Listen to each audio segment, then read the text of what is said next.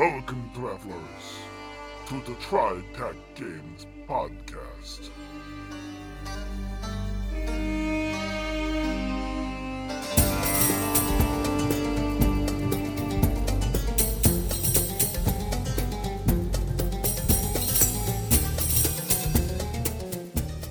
Come see how the Romans, the Norlanders, and the Demixi all celebrate the winter solstice.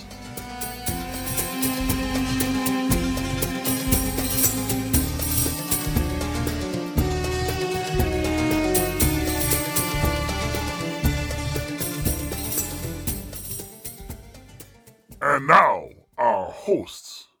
This is Bruce. This is John. This is Blix. This is Trav. This is Rich. Welcome to the TriTac Games podcast, your podcast of bringing in 12th night with festivals and celebrations, but they're not ours. They're from a very far away. Yo, Saturnalia. We had a competition. We had a voting thing, and we said, what do you want your Christmas or holiday, whatever way you want to look at it, episode to be? And by a very slim margin, this could have been a very different podcast.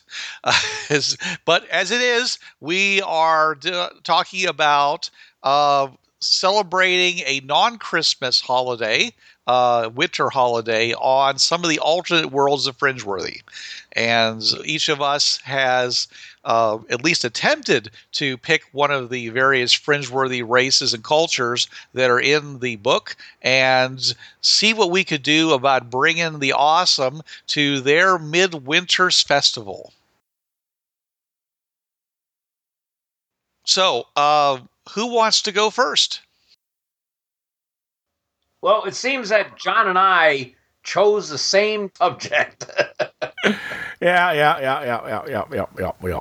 But because it's so encompassing, it works to be split up. So, And also there'll be regional differences, even though there is communicate. There is the signal towers in Pax Romana. Even there is the printing press. It's not the same thing as having radio or TV. Therefore, there's going to be regional differences. So what you're saying is that you and John, is that you and Trav have chosen Pax Romana Universitas as the place that you wanted to expound on your midwinter festival. Now, you from what you said before the podcast started, you're going to be concentrating on how they do things up north in Londinium, while Trav is going downtown to Rome and telling us how things shake out in the Mediterranean. Yep, and we're not going to even touch North Africa or Ethiopia or the Arabian Peninsula or probably for the best. Persian or up or in the Rus area, where up to the Volga, up to not the Volga River, along the Volga River and up to Caspian Sea. So that's everything. Remember, it also includes the Germanic area, so everything up to including Denmark. Devil, you say? Yeah. No, he's not in that. No, he's not in that, though. Well, he does have his lookalikes in the Roman religion, considering how much borrowing was done. Okay. All right. So, which of the two dynamic duel wants to start off? I could be a real, say, age before beauty. Just I get to go both. I get to go both times. Then no. Wow. Oh, modesty while we're at it. Yeah. 3 times. Well, I've heard that an aged Scotch is a thing of beauty. You want to go round and round with ego, John? All righty. Already, is this part of the spirit of your culture? Well, actually, by reading up in Romans, everyone thinks, Saturnalia, orgies and that stuff. No, not really. The Romans actually were fairly conservative. Oh, pasha. No, they were. They were fairly... Conservative people don't try to take over the known world. They just did it conservatively. They did it with pinkies up, Bruce. Get it right. Yeah. And be honest, the Celts are even more stick in the muds than the Romans. So yeah, it's basically Londinium. I'm covering Londinium and how it goes there and Britannia. And it's I would say one, because it's cold and there's snow. In fact, this is during the Little Ice Age. So yeah, the River Thames will freeze over on occasion. So it gets so freaking cold there. So you're not going to see people walking around in there all together. Unless they're really crazy people. But yeah, down there in nice, sunny, warm Rome, which will probably be about 10 degrees colder, they might engage, considering that one of the goddesses is Volupia, who's celebrated during this time, the goddess of sensuous joy and, well, other things too. Oh yeah. Oh yeah. But maybe I should give some background. I've been developing background for the Pax Romana in Savage Worlds. So I should probably give some background so Trav can have some can benefit from that too. Yes. Because unfortunately we just found out that at the podcast that we both chose the same thing. So one, the Empire starts much earlier in 71, 70 BC, with Spartacus conquering Rome and declaring himself emperor, doing some research. Yeah, Julius Caesar was a tribune in Rome at the time. He never really rose to prominence. He really never got to be a big shot in Rome. Spartacus did. Yeah. Yes, John, but Londinium? Londinium, yes, I'll get to that. We have to have some background first, because with Spartacus' decisions changed a little bit of how Saturnalia worked. When it first started out, Saturnalia was just like a 1 or 2 day festival. It grew in size as time went on. Yes, it went from the 17th of December on the Julian calendar and ended up going all the way to the 23rd. So we're talking 6 days here, 7 days. 7 days, because Romans count inclusive, so they would call it 8 days. The Romans they count inclusively, so they include the day before when they count. So for them, it would be 8 days, even though it's 7 calendar days. Yeah, it's crazy. And actually, but it wouldn't be a Julian calendar because, well, there was no Julie to make the calendar. So it's actually, I would say, the background coming up with is it's actually a modified calendar. It's closer to the Gregorian, because someone decided to talk to the Greeks instead of a Roman about how many days, how long a year was. The Romans thought the year was 365.25 days. The Greeks realized it was 365.2462 days. That's enough difference that, by the time the Gregorian calendar was adopted, it was about 10 days out of whack. Also, the Romans loved to throw in 27 days into the calendar in weird spots before that. And so, yeah, there was some calendar reformation going on. One of the things I came up with was that instead of there being a leap day, every year is 365 days. Even the leap years are 365 days. It's just that one of those days is 2 days long. And it's usually decided by the emperor what day that's going to be. And the current emperor has decided over the past several years that it's going to be the 17th of December. It's going to be, so the 17th of December on a leap year is going to be 2 days long. Boy, I hope that's a Saturday. No, well, there's no Saturdays. The calendar. Actually, it's important. The calendar here is an 8-day calendar, and it's labeled A through H.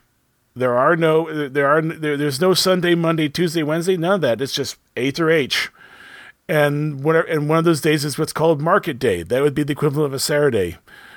Well, I hope it's Market Day then. No, because I want to sleep in those 2 days. No, in this case, Market Day is always always put at the 24th, the day before solstice, which is the 25th. So yeah, sounds like right.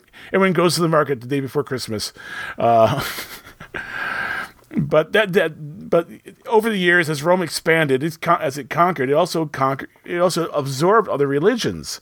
So yeah, Italy is pretty much pure. I would say pure Roman style. But as you got into France and you got into England and Germany and Spain and down, each one of those took a different character on and modified the pantheon.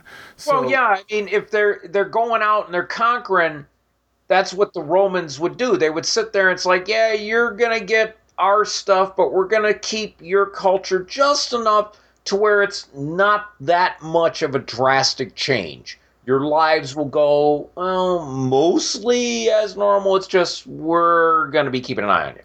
Yeah, I mean... some things like aqueducts, and then you can get into the whole list of what have the Romans given us?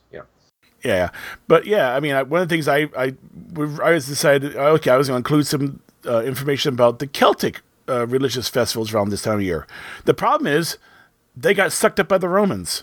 Basically, their religion more or less got glommed on and sucked into the Roman religion, and... only vestiges remained of their traditions. Now, I understand you can go out there and search on Celtic solstice festivals. What you're seeing there are the neo-pagan recreations of them, including ones that say, "Oh yes, and the Celts had Yule logs." No, the Germans had Yule logs, not the Celts. Yeah.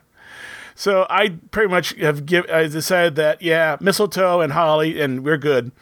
There's the Celtic the Celtic religion pretty much has been sucked up and eaten alive by the Roman pantheon. So it's pretty much a Roman celebration with, of course, modifications for each area. But yeah, so it's the 15th century. They got printing presses, and they got themselves guns. They got themselves, a message can travel across Rome in less than a day. So what's it like? What's Saturnalia like in Rome, there, Trav? Saturnalia. I'm gonna trip over that sucker all night long. Well. It was celebrated with a sacrifice at the Temple of Saturn in the Roman Forum and a public banquet, followed by private gift-giving, continual partying, and basically a uncharacteristic carnival atmosphere. Gambling was permitted, and the masters provided... Now, they didn't cook the meals. The slaves still cooked the meals, but the masters were the ones that served the slaves that day. It was almost... I can see where... this tradition adapted into Boxing Day. There also, the slaves were free to comment on, but wise slaves realized to keep their mouths shut about certain things. Otherwise, theoretically, they could they can comment on and criticize their masters, but they realized that come the day after Saturnalia, they'll remember those comments. That's why you do it when the masters are drunk off their butt. That's why. It's like, wait a minute. Did you say something? I don't know what you're talking about, Master. I didn't say a thing. Yeah. Oh, about gambling? One thing I decided in the write-up was that it's unsanctioned gambling is allowed during Saturnalia. Rome, like every other municipality and government in the world, discovered that, you know what? We make money off of gambling. So it's unsanctioned gambling that's now allowed, which is a bit different than... Because remember, they basically Romans did away with gambling, except for horse races and betting on gladiatorial bouts. But I can imagine... Well, yeah. Well, from what I'm seeing here, because I'm here at the font of all wisdom and knowledge, Wikipedia, we got to work on that we get echo going on. Gambling and dice playing, normally prohibited or at least frowned upon, was permitted for all, even slaves. Coins and nuts were the stakes. On the calendar of Philocculus, the Saturnalia is represented by a man wearing a fur-trimmed coat next to a table with dice and a caption reading, "Now you have license, slave, to game with your master." Rampant overeating and drunkenness became the rule, and a sober person the exception. My kind of party, hey. And there were several festivals that went on. Dice, food, and drink. Sounds like a weekend at my table, heck. Yeah, because we have the opening ceremonies. This is going to be true across all of the Pax Romana. You have the opening ceremonies, as Trav pointed out. It's sacrifice. Their sacrifice, and I had to look this up, was of suckling pigs. They were, lots of them, because they're the ones that are going to the banquet, the public banquet. Everyone got to eat at. Also, during the 3 days, it basically was 3 days of public ceremonies. During those 3 days, everybody is a freedman. Everybody got to wear the special little hat that designated you're a freedman. Now, in the 15th, 20, whatever, in current Pax Romana, people don't wear those hats except during Saturnalia. It's sort of like, it's the Saturnalia hat. Yeah, they've totally forgotten what it meant. But what it meant was you're a freedman, and everyone got to wear them. In fact, everyone did wear them. So that includes senators. The emperor himself would wear one, and everyone was the same during those 3 days. There was no slaves. Theoretically, they were, but what I'm saying was, the people, could at least pretend that they were freed during that time period. So it's an interesting thing. But yeah, there was lots of ceremonies festivals. So you had Saturnalia, the opening festivals, where they went to the Temple of Saturn, unbound the feet of Saturn's statue. Because they were bound in wool, and then at the end of it, they unbound it to show freedom. Yes. Yes, yep. So there's that. Then the next day, at least in I would say probably this probably doesn't happen in Rome, but it does happen in Londinium, is the Feast of Eponia. Eponia used to be a Celtic goddess of protector of horses and donkeys and mules. Well, she basically gets a celebration on December 18th.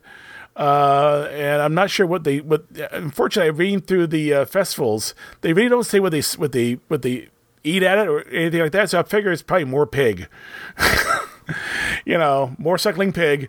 We're going to, I just could imagine that the farmers are working their butts off, making sure there's enough suckling pig for the 3 days of the celebration. The name of that cap is a pileus. Pilleus, a pileus.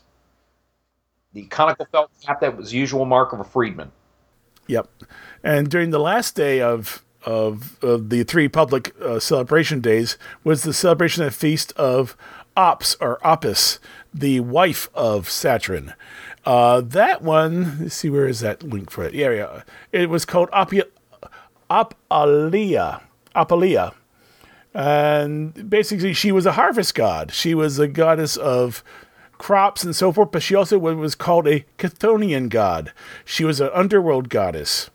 But because she lived in the world, she worked on the roots instead of on the top. So she also was considered mother of the gods, and she also was related to the old god Dispater, Dispater.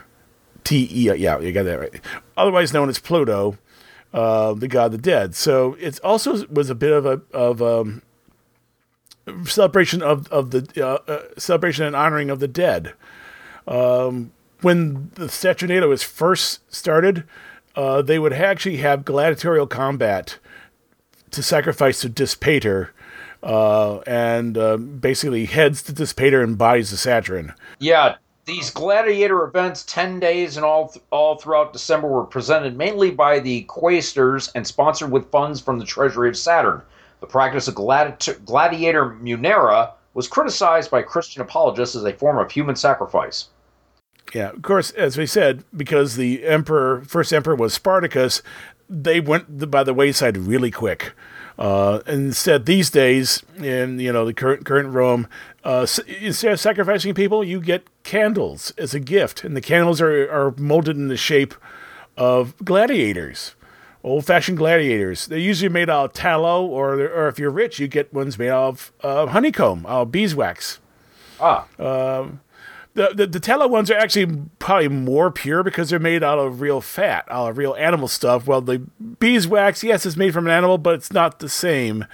So people think the tallow are actually more sacred than the beeswax ones. But if you're rich, you buy beeswax because it looks cool and they last longer. Tallow candles burn right down. really fast. Let's see what else. Then after that, we have the private celebrations. This is where you get a lot of the role reversal, where servants are served by their masters. Technically, they ate at the same table. So there was no servants serving no one serving meals. It was more like I would say more like a buffet where everyone got to serve each other, and it's more of a openness. But still, yeah, the servants still made the food. Then on the 21st was Divalia. This was in honor of the goddess. I'm going to mispronounce her name. Angerona, I believe it's pronounced. And Angerona was the protector of Rome.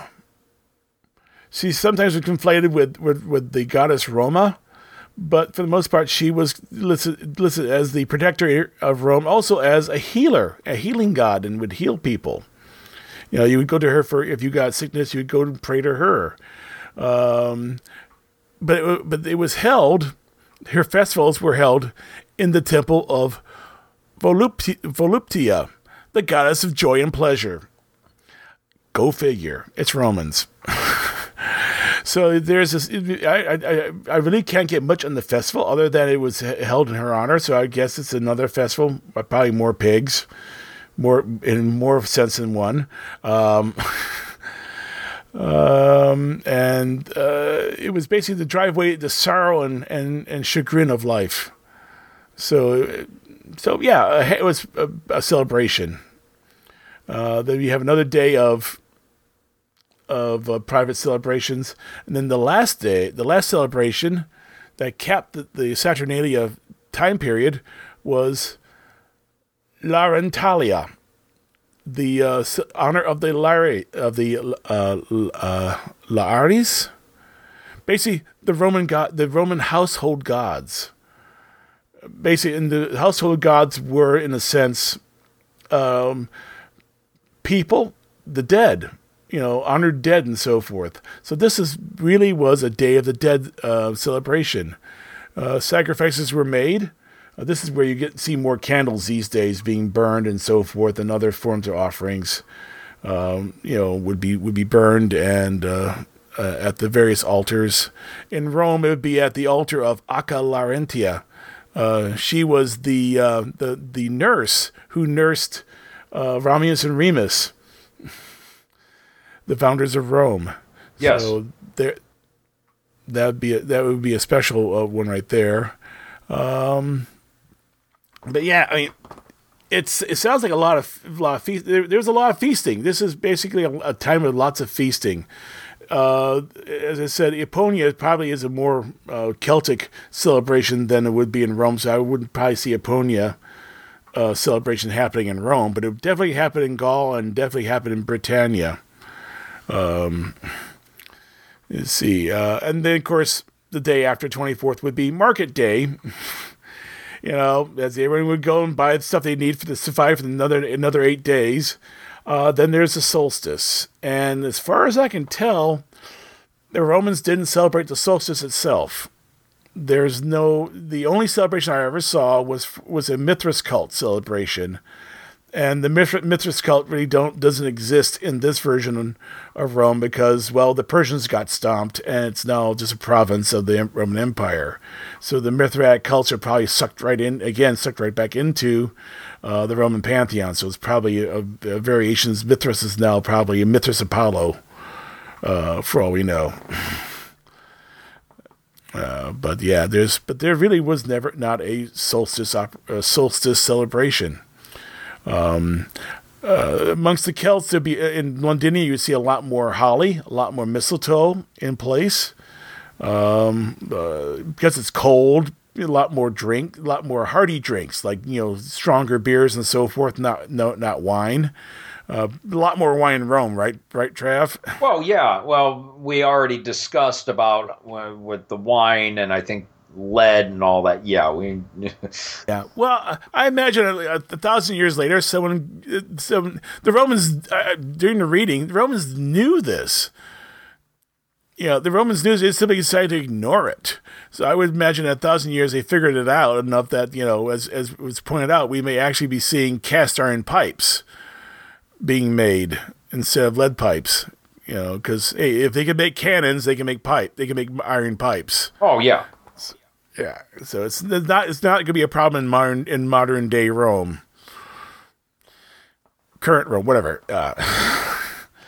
Let's see, but how do we make it? The Bruce is saying, how bring in the awesome? Well, I mean, there's lots of things that happen in Londinium.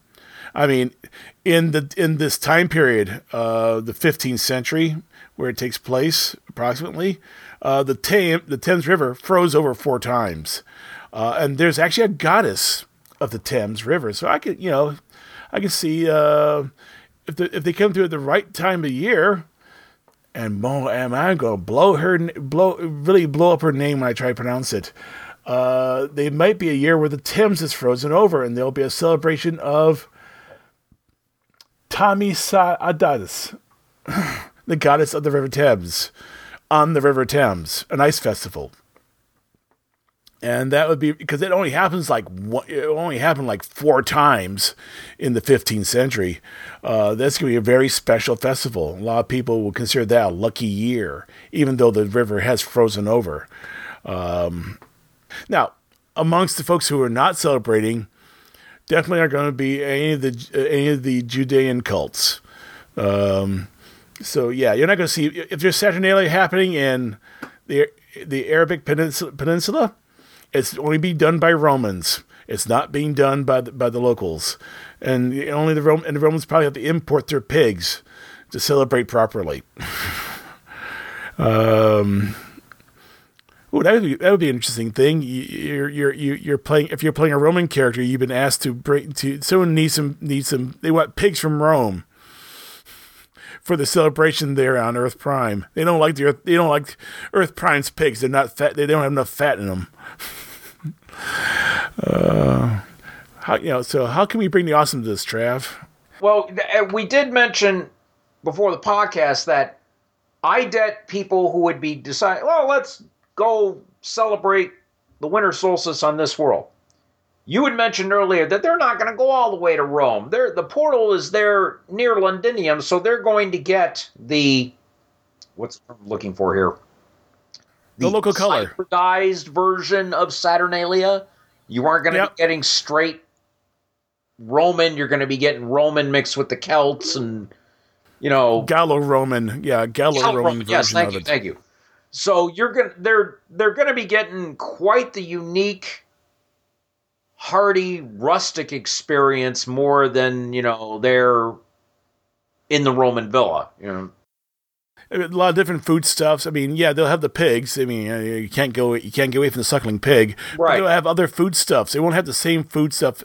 If there's fish, it's going to be fish that you can catch off the British Channel and the North Sea. It's going to be a different kind of fish. I would see maybe some venison there.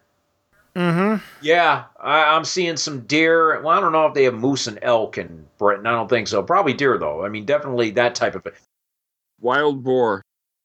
Oh, yeah. Oh, well, yeah, I suppose so. They would do that. I mean, yeah, they'd have the suckling pig probably as, okay, that's the part of the tradition, but as they adapt, yeah, they're going to get the wild boar and the venison. Actually, I can see that as a pre-Saturnalia event. Get your boar spears. We're getting dinner for Saturnalia. 2 to 3 days beforehand, you're handed a boar spear and said, "Come on, you're going to help us get a big boar for the dinner at the legions in the legion fort." Oh, that'd be interesting because hunting boar, that's fairly dangerous. Oh yeah, you're taking your life in your own hands. You're hunting a boar because those things fight until they're dead. So yeah, there's a high attrition rate on boar hunters. Their tusks are right at the correct level to just tear up your legs and cause you to bleed out. Oh yeah. So if you're eating boar, yeah, you are a BMF because if you kill that Or, yeah, they're going to be looking at you going, man, okay, we're not messing with him. So to look at it from, and I'm not going to interject some game rules. Most game rules actually don't cover this sort of thing. So I would imagine, GMs, if you're going to have your people boar hunt, make it a series of tests. Basically, they got to find the boars are wily beasts. They're going to know they're being hunted. So yeah, so you're going to have to track them down. You're going to have to use your tracking skills to find that boar.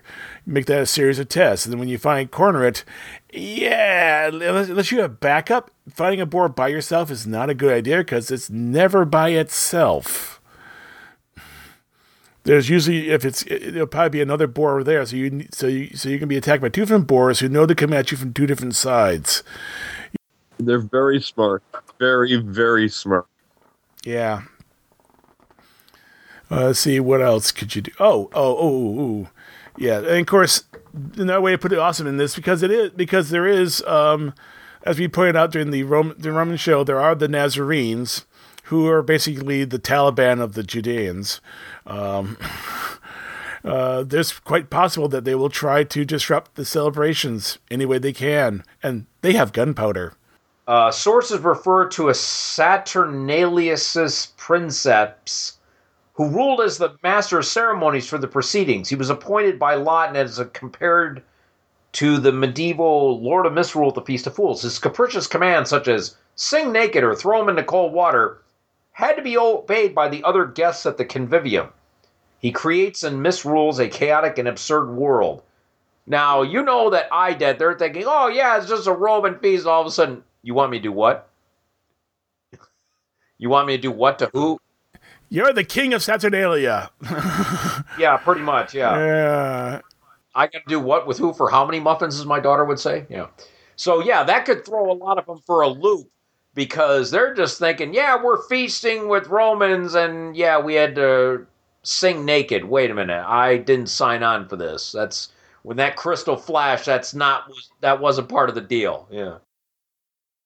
Or they're put in position of being the king of Saturnalia, and now they have to, there's a certain level of, debauchery expected of the king.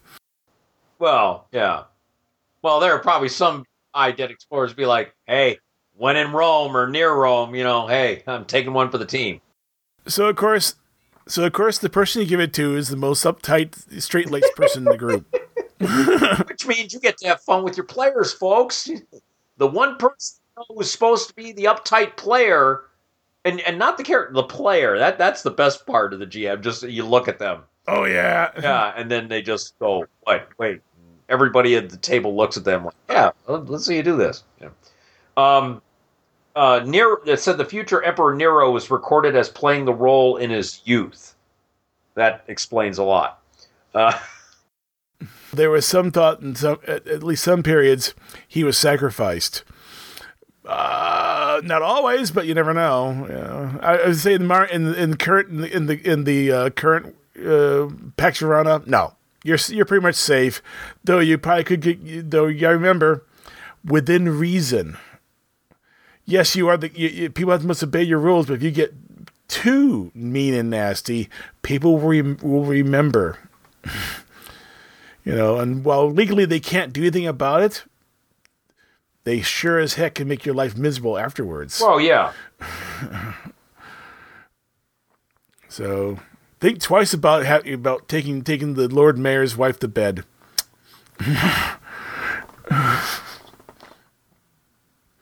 Let's see. Oh, what else is in there? In there, because you have all these different festivals. So of course, screwing up a festival is always fun. Especially if you get invited to a private festival, brushing up on the etiquette in modern Rome. I mean, being taken to a private residence means you're going to have to, deal with it because, in fact, not all residences, have freedmen working for them. In fact, most, I would say, if they're rich enough to have servants, they're servants they don't actually have to pay. They're going to be slaves. So you have to deal with that fact that slavery still is, rampant in the Roman culture. It's not as rampant as it was before, say, 1,000 years ago, but it's still rampant. And there's still people who have slaves. And yeah, you're going to have to get used to that fact when you go to a private dinner or something like that. Let's see. Oh, anything else? Oh, and make sure when you bet, Roman dice are handmade. So what's the word again about hot dice? Yeah. These dice, yeah, and there's also both natural and artificial knuckle bones. Knuckle bones is a strange game. And there'd be other games too. I mean, I would imagine by the time it hits 1,000 years, they'd actually have a lot more than just plain old dice games. They would have a lot of different games. With a printing press, that means you have cards. There'd be card games. Yeah. Oh God. Yeah. That's and something else. I mean, I'm sure that. Well, because I'm trying to remember somewhere I read that actually there were poems that were written. So technically, they had greeting cards, in a way. They had their first greeting cards if they would have had a printing press available to them, they could crank out, in Latin, Merry wishes for you and your family, yo Saturnalia, And would they have those kind of weird greeting cards like we see on Facebook? Oh, I don't know about that. There's some of those that are just wrong. Those some e-cards, yeah. Oh, and be prepared to dress badly during Saturnalia. This is the only time of the year that it was considered appropriate to wear what's called Cynthias. I can't pronounce that. Synthes. Cynthias, which were Greek clothes, which were incredibly colorful. So think about the worst Christmas sweater you ever seen. Now imagine someone wearing that on purpose. Dude, in Ann Arbor, I BS not. Me and Laura were walking through, and they actually were marketing for the Christmas season fugly sweaters. So they actually marketed. Yeah. Oh man, I just looked at her. I said, I see it as synthesis. Synthesi, synthesis, like a synthesis of, putting two things together. That's how it's colorful dinner clothes, otherwise considered in poor taste for daytime wear. Yes. And that would be instead of the toga. Yeah, well, toga is pretty much something that senators wear and people wear when they're trying to really dress up. But for the most part, people wear pants. Yeah, well, I'm reading here, the toga, the characteristic garment of the male Roman citizen, was set aside in favor for the Greek synthesis, colorful, and air quotes here, dinner clothes, otherwise considered in poor taste. Suits. Togas were suits, top hats, that kind of thing. The equivalency of the moderns. Because people just didn't wear togas in that environment. Yeah, in Rome, and especially during the cold years, when that wind blows up your toga, you wish you had something on other than a toga. I would say pants probably have come into the fore because, well, basically the Germans wore pants. And that probably more or less, when you realize it's cold and you wear pants, your legs stay warm, hey, that's a good idea. But I imagine you still have togas, but it's more like you said, it's more like business clothes or official wear. But you probably have a pair of pants underneath them, though. Well, also, it's Rome. It's near the Mediterranean. It's going to be warm anyways. I doubt it gets that cold. Yeah, we can touch on how it would be in different areas, too. Like in the Germanic areas, it's going to be more, you'll definitely will have Yule logs burning. Yeah. And Germans did have definite solstice festivals, so they are probably modified into something more, like I said, like the Celtic festivals got modified, the Germanic ones would be modified as well, and they would be different. And I'll leave it up to the GMs to figure out how different they would be. The Romans love adapting and swallowing religions whole. especially if they're pantheistic.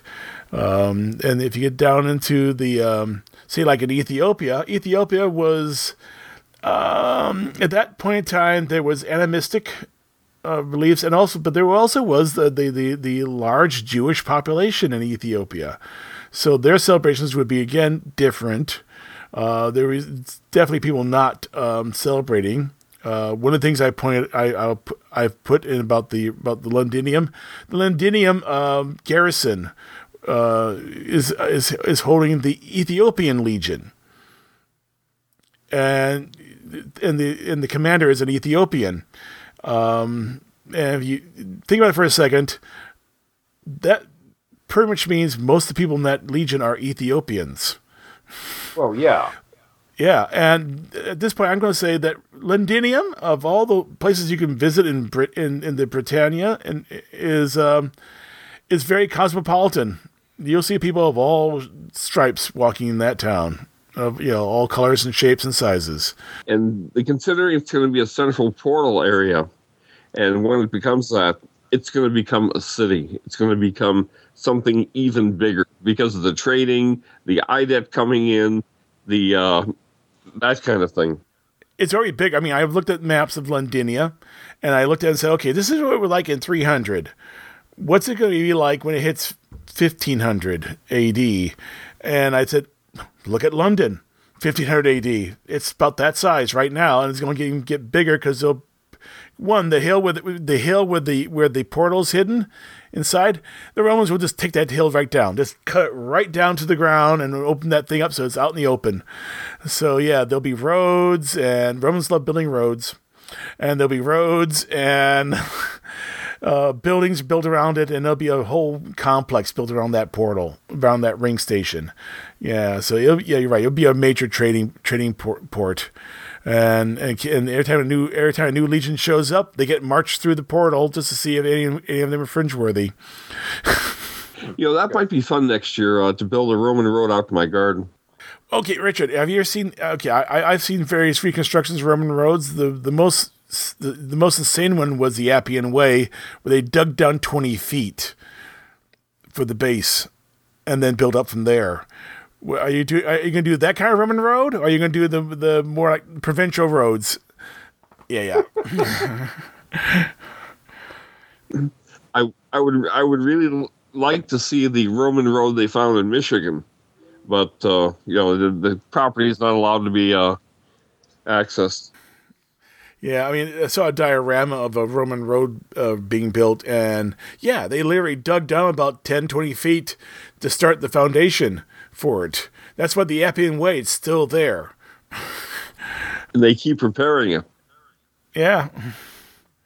It wasn't bad. My one time when I was living in Germany, they had to fix the sewers in downtown Ansbach. And downtown Ansbach has a cobblestone road. So the week before, some German went through and numbered every stone. And then they pulled them all up, did their work, and they pulled them all back down in order. They only fit one way. If you don't fit them right, if you don't put them back right, they'll have loose stones sticking up, causing problems. They got to be put back the way they were put down originally. And that's kind of, but that's pretty much it. Yeah, like I said, you get a lot of adventures during Saturnalia. A lot of getting in trouble because you get drunk. Either on wine or on beer or whatever substances they happen to find. I mean, drug control in Rome? Yeah, let's think about that for a second. No, okay, yeah, you can get high on just about anything they can cultivate. Yeah. Now for a palate cleanser, let's move on to Peter and the wild and woolly winter adventure on the planet of the eight-legged celebrants.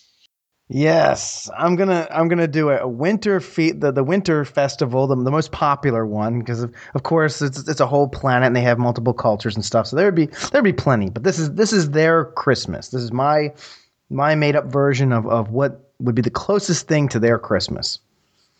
Okay, so I made some assumptions. They are insectoid.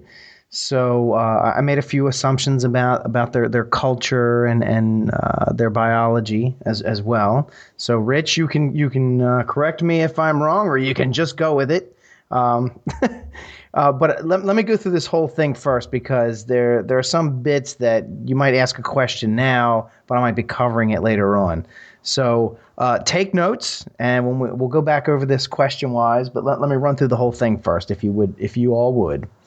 All right, so there are two ways to refer to this winter festival. There's the Kirilina, which is known as the Waking Feast, or the Turginda, which is the Golden Night. So the legend goes. Now this is the legend portion of the celebration. The great golden weavers, a giant Demixi wearing purple and golden robes, carrying large sacks filled with cocoon feasts. They come from the stars and drop from the skies at night on a golden thread and move through the town delivering their goodies. When done, they float back into the sky. This is during a time of hibernation, the winter time. The Demixi hibernate, it's not they go to sleep and 6 months later they wake up. They just sleep a lot more during this time.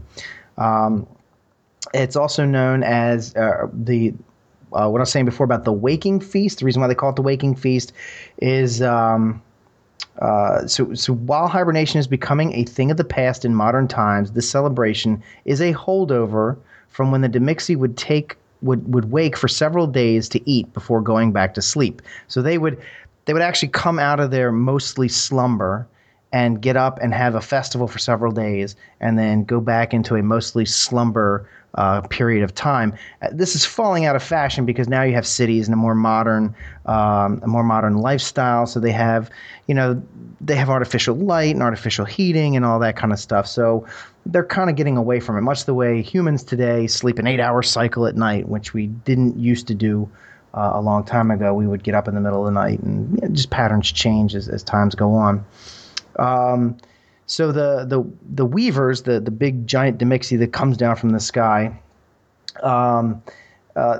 they would string golden strands throughout the village. In classic times, so to replicate this, getting away from the legend and getting into the real, what people really do for the celebration. In classic times, this was done the night before, so the kids would see it in the morning, and because they were mostly sleeping prior to the celebration. In modern times, it's usually done weeks before, much like we do put up Christmas decorations way before Christmas actually happens. And parents run a golden strand to the house. So, the community or the city or the government or whatever agency would do this will run golden strands throughout the city as decoration. They'll have celebrations and people will go out and do their holiday stuff and play whatever holiday music that Demixi would listen to. But it's still tradition at night. The parents will go out and string a golden strand from the main strand to their house. While not ubiquitous, it is very common for cities to display a massive Demixi in their traditional purple and golden outfit. It is filled with hydrogen during the celebration and set free at the end with a long wire. When it reaches a safe height, it is ignited. In olden times, this was done with a balloon-type design, much like the Chinese lanterns. But in modern cities, it proves to be too dangerous.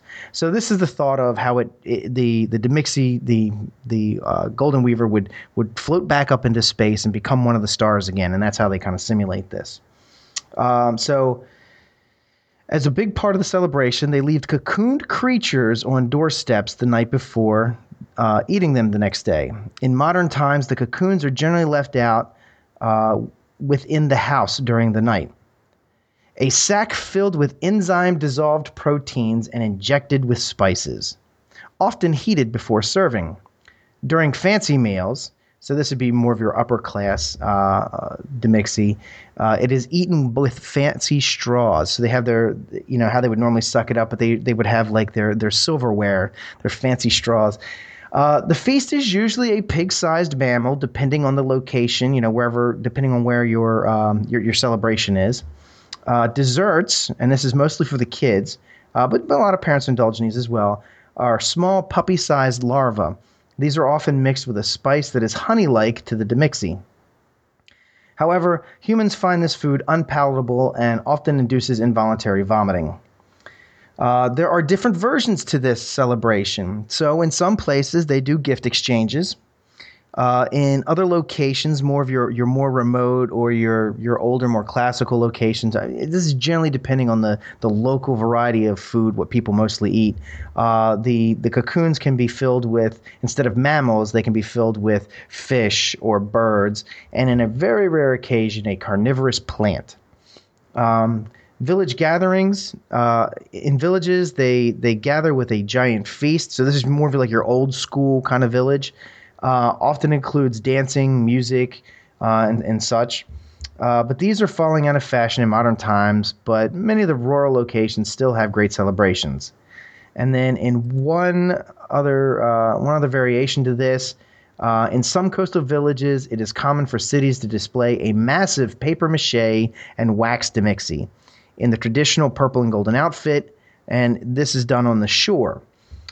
It is burned at the end of the celebration and set out to sea. This is because in the coastal villages, the legend has them coming in from the sea and going back out to the sea. And that is it. That is the Demixie solstice celebration. Okay. Can I say something? Sure. All right. Absolutely canon now. Oh, okay. Oh, wow. Yeah, and send me that if you got. If you got it written up, send it to me. I'll make sure I include that in the Savage Worlds game. Sure, I got it. It's all written up. Great big gobs of greasy, grimy gopher guts. Which are really tasty when spiced. Right. I was trying to think like it. And I forgot my spoon. I was trying to think like a spider. Like how can I make this alien but still reminiscent of something we would recognize? So that's where I wrote this up today, but I've been thinking about it all week. Did you do any kind of electrification or lighting, specific lighting having to do with this festival? Oh, it could be. Sure. I mean, you could have. I didn't, but there's no reason why some people wouldn't have like maybe the golden strands they run through town to be like light strands, because they're mixing are modern, but they're the 50s, I believe it is, 50s, 60s, somewhere around in there. So they could have light strands. You go to the LEDs, that kind of thing. Sure. Especially with the modern introduction to IDET and such, they might be like incorporating a lot of this technology and saying, "Oh, we can do this for our celebration." Imagine an actual golden glowing line. Yeah, the year equivalent is actually 1990. Oh, is it 90? Okay, I'm sorry. All right, yeah, so 90. That's good enough. Pretty much anything you want to do is fine. Sure. I mean, I would imagine you said it would be government things doing the Golden Strand, but I imagine it'd be more community things. If there's like Builder Demixie would be out there leaping from tree to tree, dragging with a drag line, and then another Demixie behind him, busy decorating it or covering it with the fake gold flakes as fat before it dries out. Sure, or like he's going behind it with a spray can, spraying it golden. Or lots of tinsel, actually hitting with tinsel. And then the parents would then weave their little bits and tinsel it up, and yeah, that sounds like fun. And also, they're arachnoids, not insectoids. Yeah, no, you're right. They're arachnoids, exactly. No, but I mean, there are varieties of spiders that dissolve their foods and liquefy them and eat them. So I kind of went with that angle.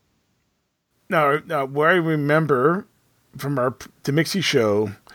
They're suffering from global warming, so there is no snow. So there's no making snowmen.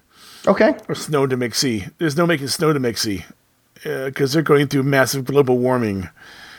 Do you want to make a snow Demixie? And that could be another. that could also be leading to another reason why hibernation, an additional reason why hibernation is falling out of fashion, because it's not as cold, and that's part of their response. Their biological response. They don't need to sleep longer hours. Right. Well, also keep in mind the fact this is modern, so they could be using all kinds of substitutes for snow. I mean, in Hollywood they use potato flakes as on most of the sets where you see snow. It's actually potato flakes, styrofoam, all kinds of stuff could be done. And of course, they're modern Demixie. They can make snow if they want it. So sure. There's no reason why you can't have a whole theme park that's all oriented toward the great maker and have it all nice and snowy. was it Kubrick used salt and soap flakes in The Shining for the maze. Okay, so thanks everybody for listening to is this our 5th or our 6th Christmas episode? I can't remember. Well, I don't know. We're on our 6th season, so yeah, this would be our 6th Christmas episode. So we want to thank you guys for being with us all this time, and if you're new, thanks for joining us.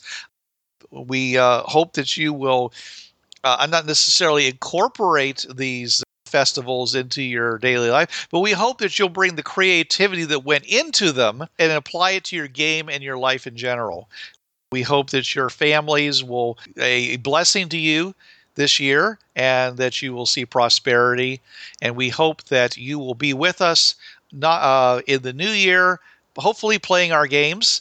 And if not, commenting on our Facebook and iTunes and Podbean sites for all the things that are TriTac. And remember, it's not too late to go and order a TriTac games for your stocking or anywhere else. They're downloadable. You can have them like on Christmas Eve. And we all would like to wish you all a Yo Saturnalia. What is a slog end of the year blessing? We didn't have to eat our children. God. Yummy. Hey, and from the Demixie homeworld, enjoy your waking feast. May your cocoon full of sloshy goodness be spicy and warm. May your belly slosh with as much fervor as the cocoons did. But for more stuff like this, and maybe not, we will have more for you next week. But until then.